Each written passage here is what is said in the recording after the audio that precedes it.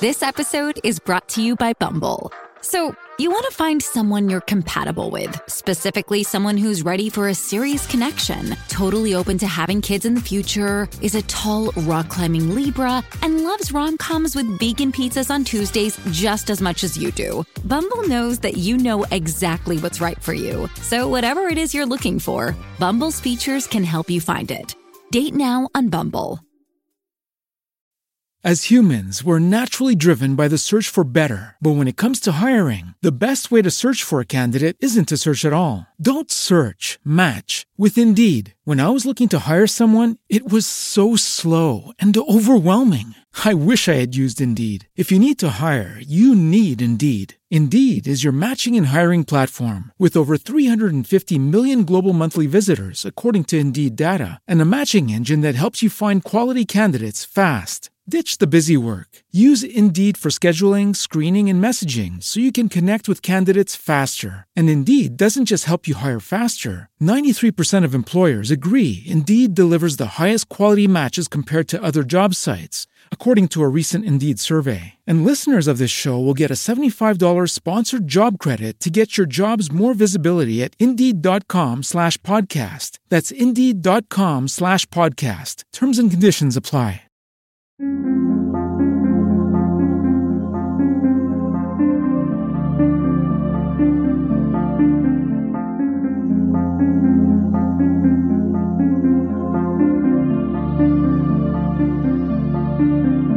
History tells the story of the world and of our lives.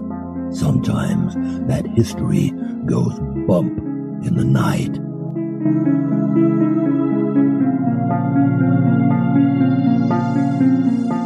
Broadcasting from the center of oddity and the supernatural in Central Florida, it's the History Goes Bump podcast. Hello, you spooktacular people. Welcome to this 464th episode of the History Goes Bump podcast, Ghost Tours for the Theater of the Mind. I'm your host, Diane. And this is Kelly. Kelly, on this episode, we're going to a location that's right down the road from our friends over at Hillbilly Horror Stories, Jerry and Tracy Polly.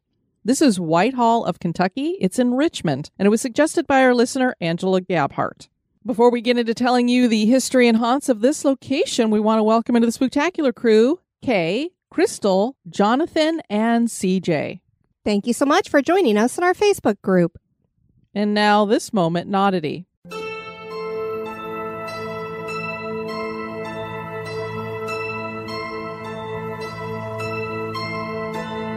Many people enjoy trying unusual cuisines that can oftentimes be considered exotic, whether it's trying escargot, frog legs, or something similar.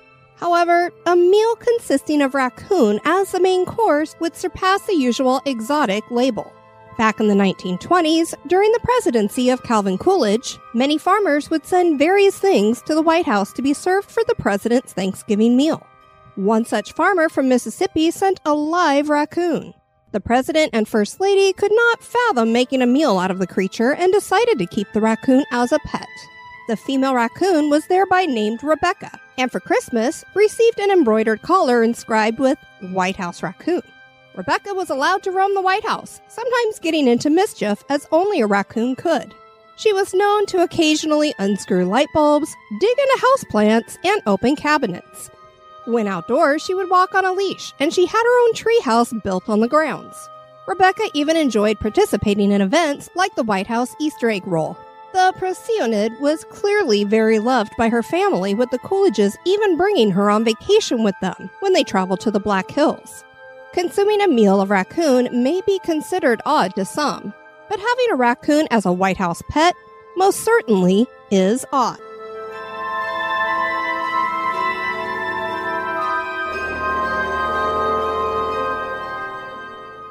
This history podcast is haunted. And now, this month in history.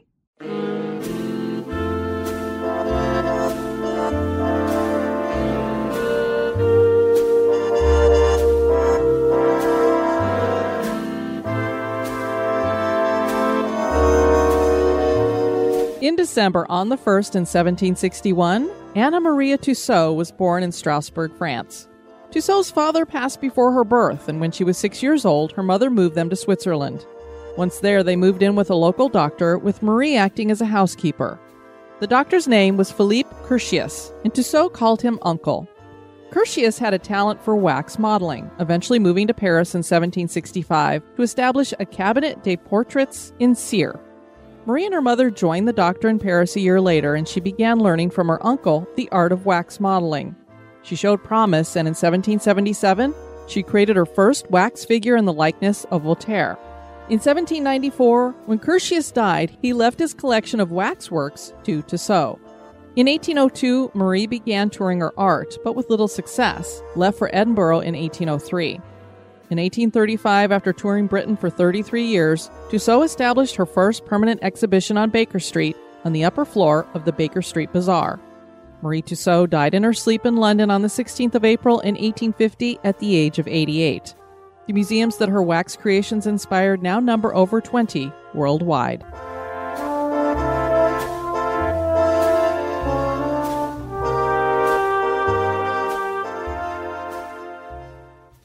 Whitehall State Historic Site is located in Richmond, Kentucky, the bluegrass part of the state. The site features the former home of one of the most reviled and celebrated men of his time, Kentucky legislator Cassius Marcellus Clay. He was a newspaper editor, politician, soldier, and Southern emancipator. The mansion dates back to 1799 and is today a museum with a few spirits. Join us as we explore the life of Clay and the history and hauntings of Whitehall.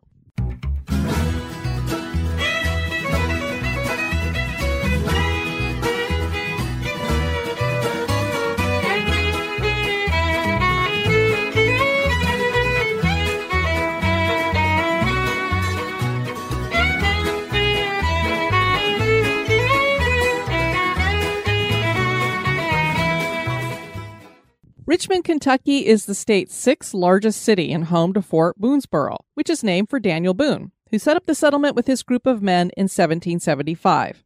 This was the second settlement in Kentucky. It is said that this area of Kentucky is where, quote, the rolling hills of the bluegrass meet the foothills of the Appalachians.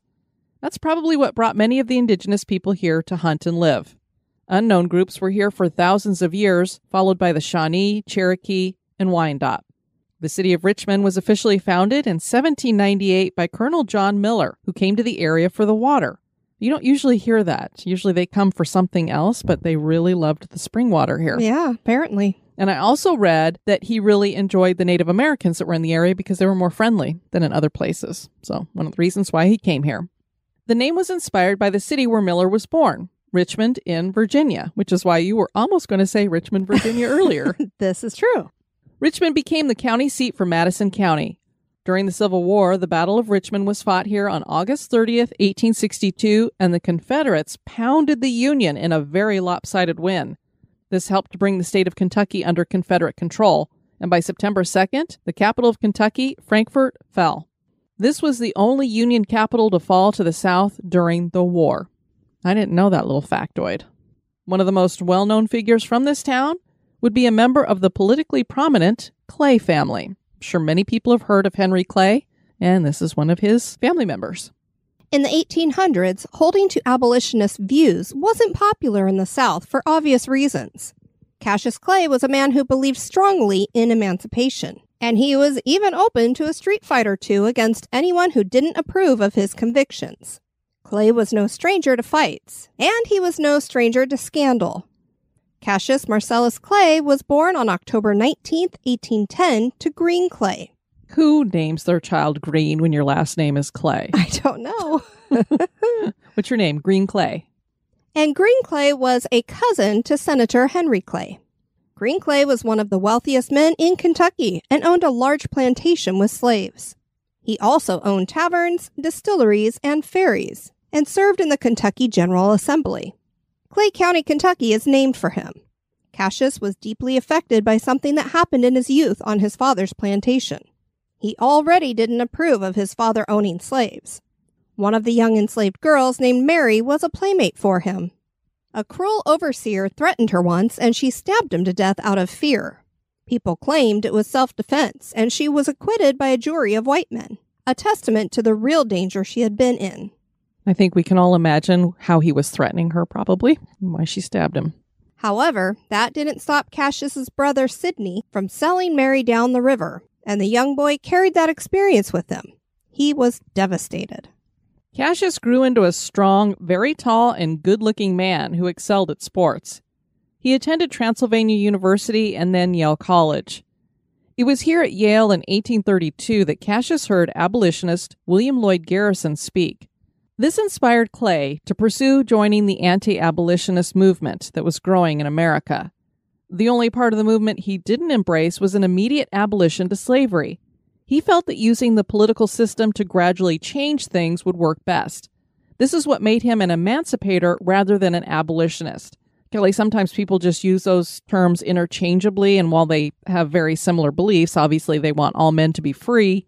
Emancipators want to kind of work through the political system to get it taken care of, whereas an abolitionist is just like, we need to stop it absolutely right now. Boom.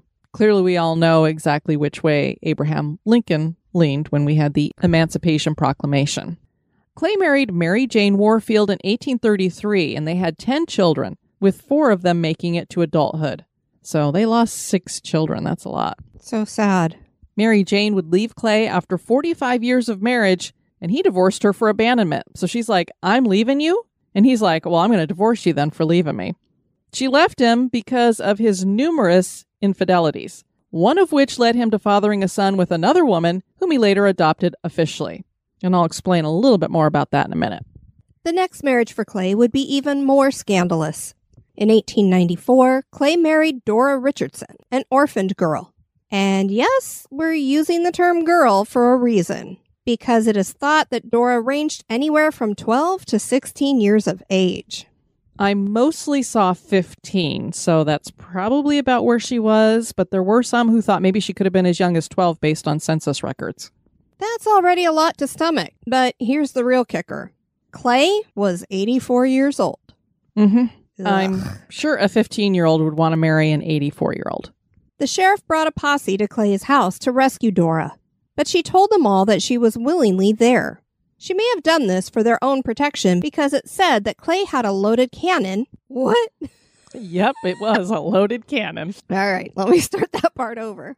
Because it is said that Clay had a loaded cannon near the doorway that he was ready to fire. Good grief. Get off my lawn. That's one way to tell him. Yeah. He and Dora would divorce after 4 years of marriage. Shocker. Yeah, I don't know why she wouldn't want to be with him anymore. You can imagine at this time, we're talking the late 1800s, and he's got 2 divorces under his belt now. That seems enough scandal right there. And he's 84. I mean, that's a pretty ripe old age for that time frame. Yeah. I mean, what are you doing marrying somebody at 84 anyway? Clay was a fiery man, even in his 80s. And he not only proved that with the cannon story, but when he was 89, 3 men broke into his house intent on robbing him. Clay defended himself with a knife and left 1 man stabbed to death in the library, another dead in the ice house where he had bled out, and a third went screaming into the night. Clay died in 1903 at the age of 92 from natural causes. He sounds like a piece of work.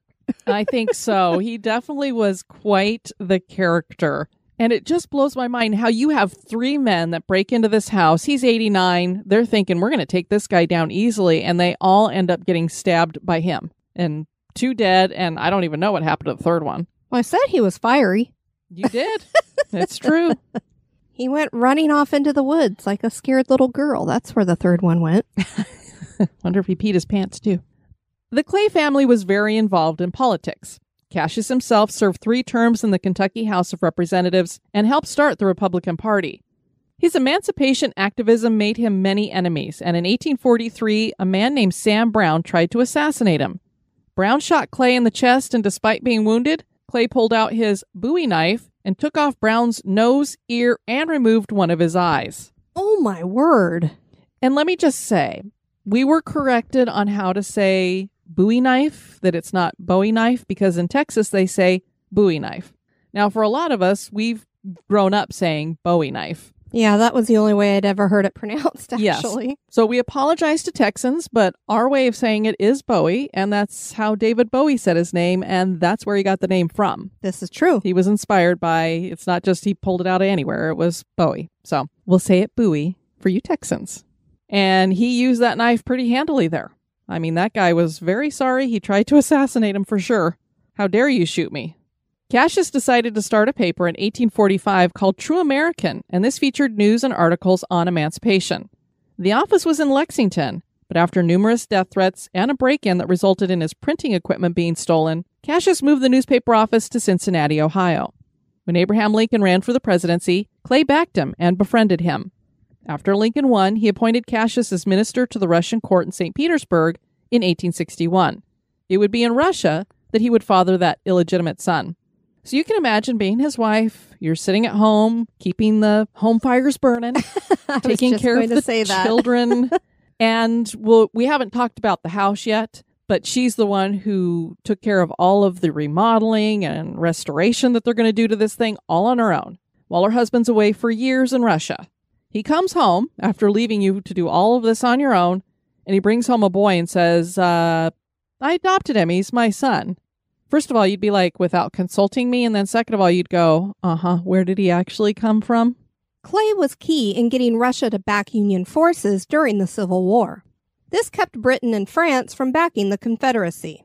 This is something that I didn't know about the Civil War. We just thought it was only our war here, but apparently this was something that affected Europe over there as well. There was a real fear, for some reason, I'm assuming it's for the production of cotton and the other goods coming out of the South, that Britain and France were going to be like, okay, well, we're going to help the Confederacy out. And so they needed Russia to kind of tamp that down. Clay was also key to Lincoln issuing the Emancipation Proclamation. Lincoln had asked Clay to serve as Major General for the Union, and Clay refused to take the commission unless Lincoln freed the slaves in the Confederacy. Lincoln asked him to see how Kentucky felt about emancipation. Clay returned to D.C., and Lincoln issued the Emancipation Proclamation. Clay returned to Russia in March of 1863 and stayed there until 1869. During his tenure, he negotiated the purchase of Alaska.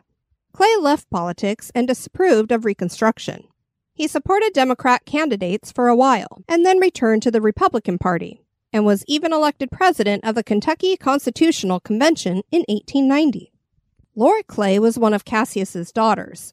She was a big proponent of women's suffrage and states' rights. And even more incredibly, she was the first woman to be nominated for U.S. president by a major political party. Now, many listeners, Kelly, are probably wondering about that Cassius Clay name and its connection to boxing legend Muhammad Ali, because when you first hear it, that's the only Cassius Clay I've ever actually known. The name does come from this Clay. Herman Heaton Clay had been a descendant of African-American slaves, and he named his son Cassius Marcellus Clay in honor of the Emancipator.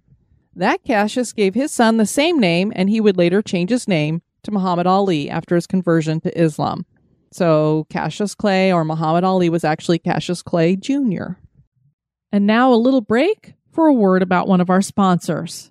Diane, this holiday season, I really want to give my dad something that makes him feel special and unique, just like our relationship. That's why I want to give him Storyworth. It's such a great idea, Kelly. We did that for my mom, and we have this great keepsake book now. She's got one. We've got one. My sister and her family have one. And we'll have this to treasure for decades. The grandchildren, the great-grandchildren, and on will be able to look back at this book and still get to remember my mom when she's gone. Storyworth is an online service that helps you and your loved ones preserve precious memories and stories for years to come. And the way this works is that they'll get an email every single week, and it'll have a question for them to answer. And you, as the giver, get to see the question ahead of time, and you can decide, do I want them to answer that question, or would I like to make up a different question or skip to another question? So it's all up to you what that loved one gets asked. And then you also get an email in return after your loved one has answered the question, so you can already see what's going to be in the book later. It really is a great way to keep you guys connected throughout the entire year. Then after the year is done, Storyworth compiles all of your loved one's stories, including any photos. You can add photos to this, and they put it in a beautiful keepsake book like what I was describing that we have for my mom.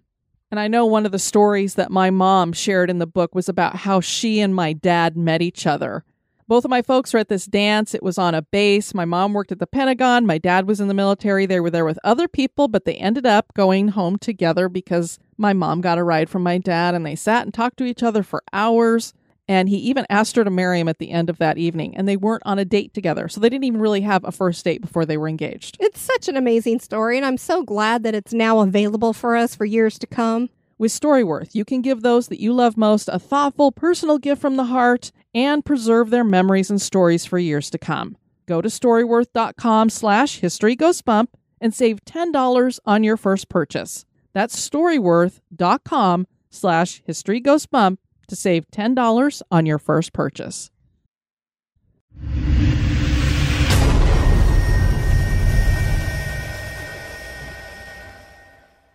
Green Clay, so now we're back to Cassius Clay's father, built a home in Richmond, Kentucky on rolling farmland in 1798, and he called it Claremont. So not only is this the same name as the town that we live in, Kelly, but it's spelled exactly the same way too. I know, imagine that. Synchronicity. This was built with slave labor and outshined the log cabins that most people in the region owned. So there was a lot of people moving into this area, but they didn't have a whole lot of money. So they were just kind of putting up these ramshackle kind of places. So you can imagine Green Clay comes in here and he's building this glorious house. And people are like, wow, that's nothing like what we got over here. The house was designed in the Georgian architectural style and had 7 rooms and covered 3,000 square feet. The first floor had a large hall on one side and a dining room and parlor on the other side. The upstairs had 4 bedrooms with fireplaces. The house also had something that most didn't at that time, an attic and a basement. Cassius Clay inherited the property, and he thought of his father's home as the old building.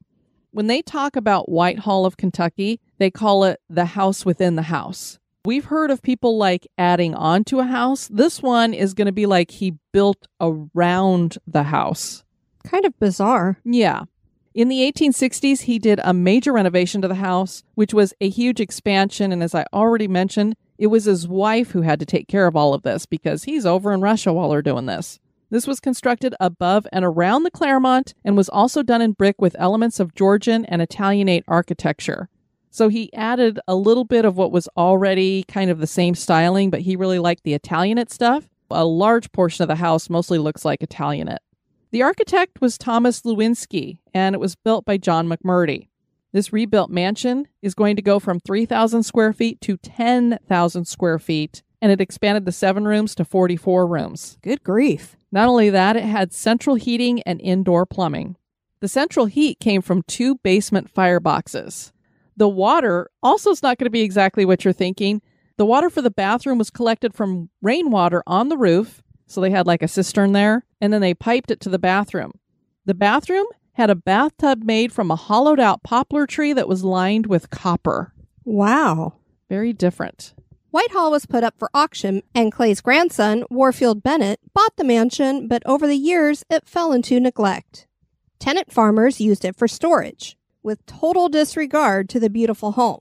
They used the house to store hay bales, and the roof eventually caved in, allowing the elements into the house. So you can imagine you've got this 10,000 square foot mansion, and farmers want the land, but not the house.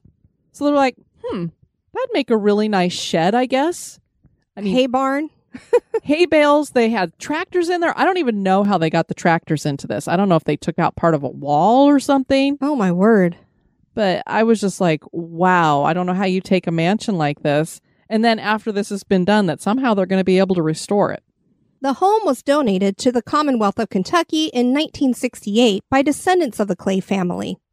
Kentucky First Lady Beulah C. Nunn oversaw the restoration, and it was dedicated on September 16, 1971, shortly before somebody's birthday. I was just thinking about a month before I was born. Whitehall is today a museum and event venue, now managed by Eastern Kentucky University. It's a favorite spot for weddings, and sometimes an extra uninvited guest pops up in wedding photos. These guests aren't alive either. Whitehall is reputedly haunted.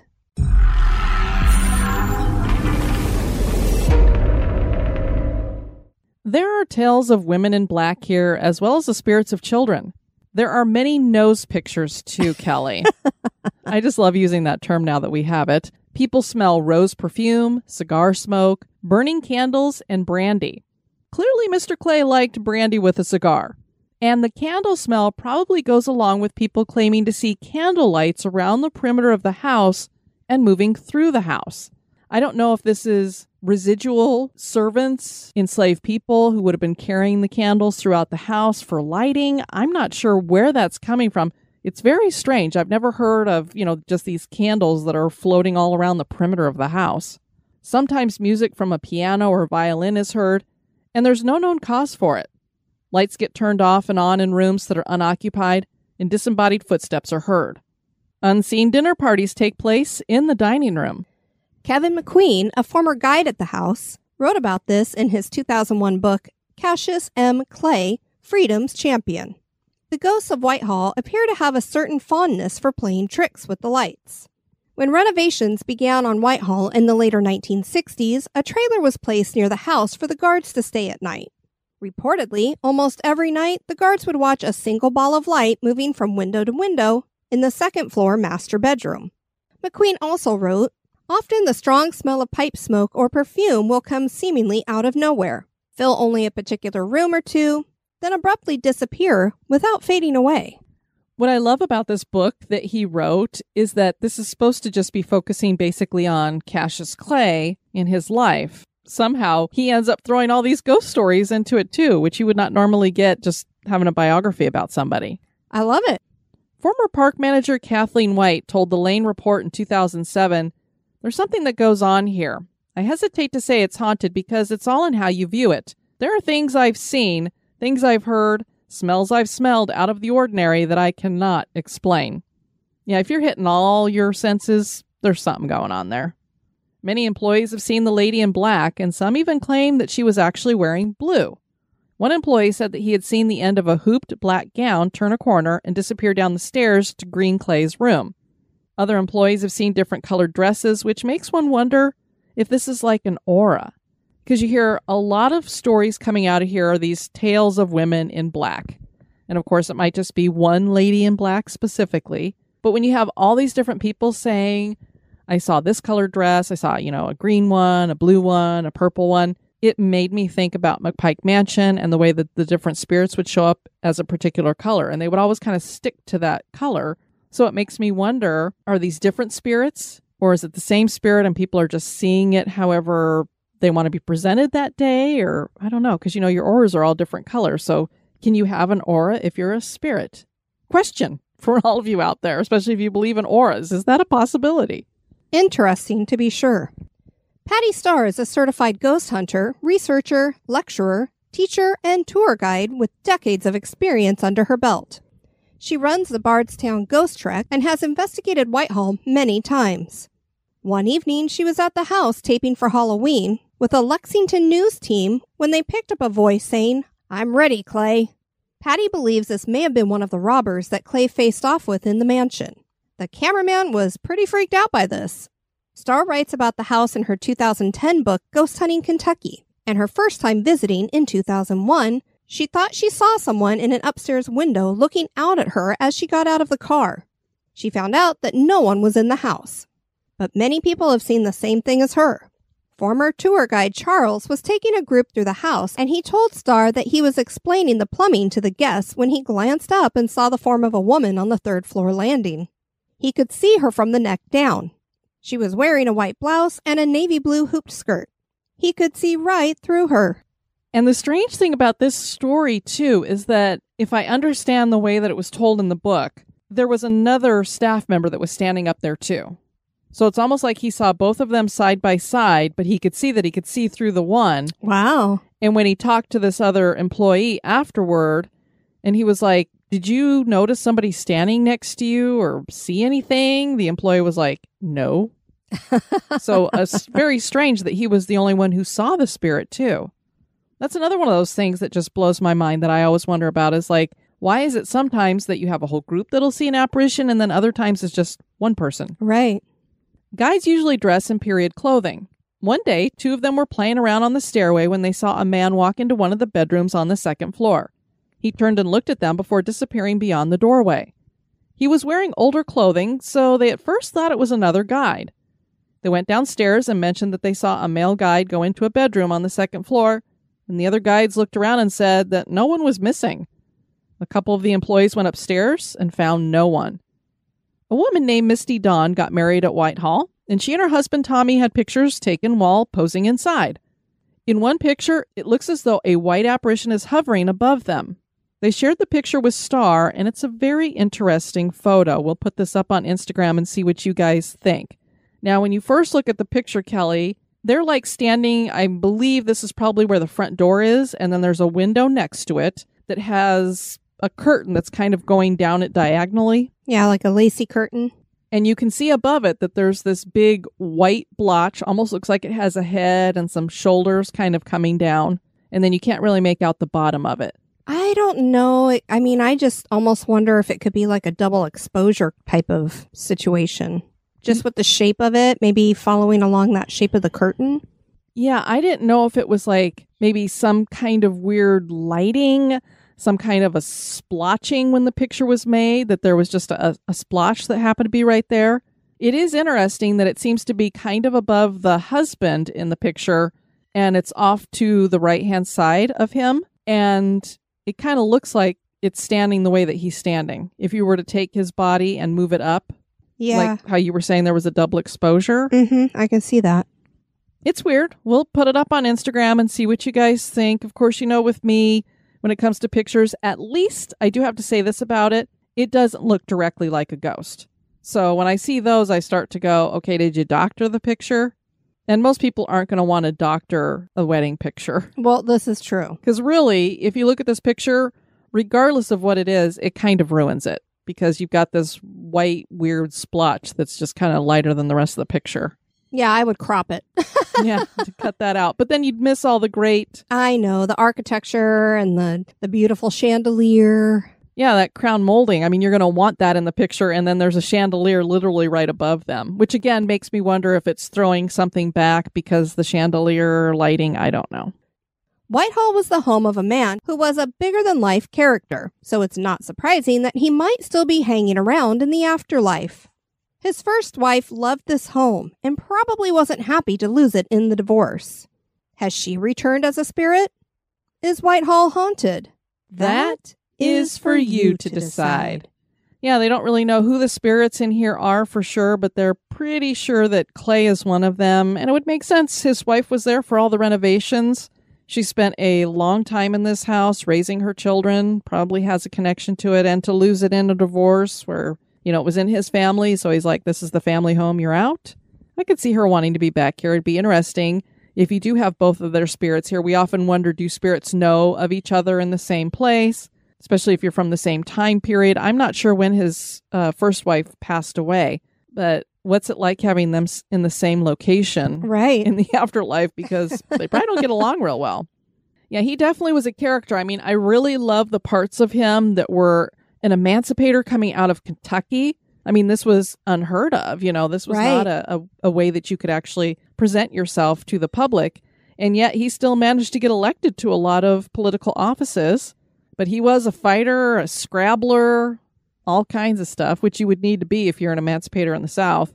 But then in his 80s, he lost his mind with that girl. I would like to think, if we want to believe the best of him, that he saw this young orphan girl who needed somebody to take care of her and basically married her instead of adopting her, which would have been a better route. I don't know. But clearly it didn't work out since she was like, I'm out of here after 4 years. Or maybe he kicked her to the curb after 4 years. I don't know. He needed something younger. I guess. But I'm thinking if you're in your 80s, are you even thinking about that anymore? I wasn't going there, but yeah. Well, it looks like a really cool place to hang out. If we ever get up to see Jerry and Tracy, we need to head on over and check out Whitehall there in Kentucky. Most definitely. We'd love to have you guys check out our website at historygoesbump.com. And if you'd like to send us some feedback, you can do that at historygoesbump@gmail.com. Kelly, really cool. You know, Spotify at the end of the year always does their Wrapped stuff. So we've really been loving seeing all of you guys sharing your Wrapped. And you usually have History Goes Bump in your top 5. And there's some people who've listened to thousands and thousands and thousands of minutes of the podcast. I know. It's amazing. I think right now our top one is 68,000 minutes. That's a lot of listening. It sure is. Rose, and it says that she spent 68,753 minutes listening to us. That is just amazing. I tell you what, if that holds, we're going to have to send her something. Oh, yeah, definitely. So if anybody's listened more, you better let us know. Yeah, anybody beats out 68,000, let us know. And of course, for those of you who are executive producers, you're going to be getting something in the mail here pretty soon as our Christmas mailing. I want to thank you guys for tuning into this episode. I've been your host, Diane. And this has been Kelly. You take care now. Bye-bye. Bye. This episode is brought to you by our executive producers. Dispatches from the Grave Digger. We want to welcome into the cemetery Krista Dooin. I hope we're saying that right. It's Douin. And Kevin Freeman. Both of you are going to be placed in chest tombs. Thank you so much for supporting History Goes Bump. You really do help bring the show to the masses. Join me in the cemetery by becoming an executive producer. You can join on Patreon or PayPal. Check out the Support the Show tab on the website for more information.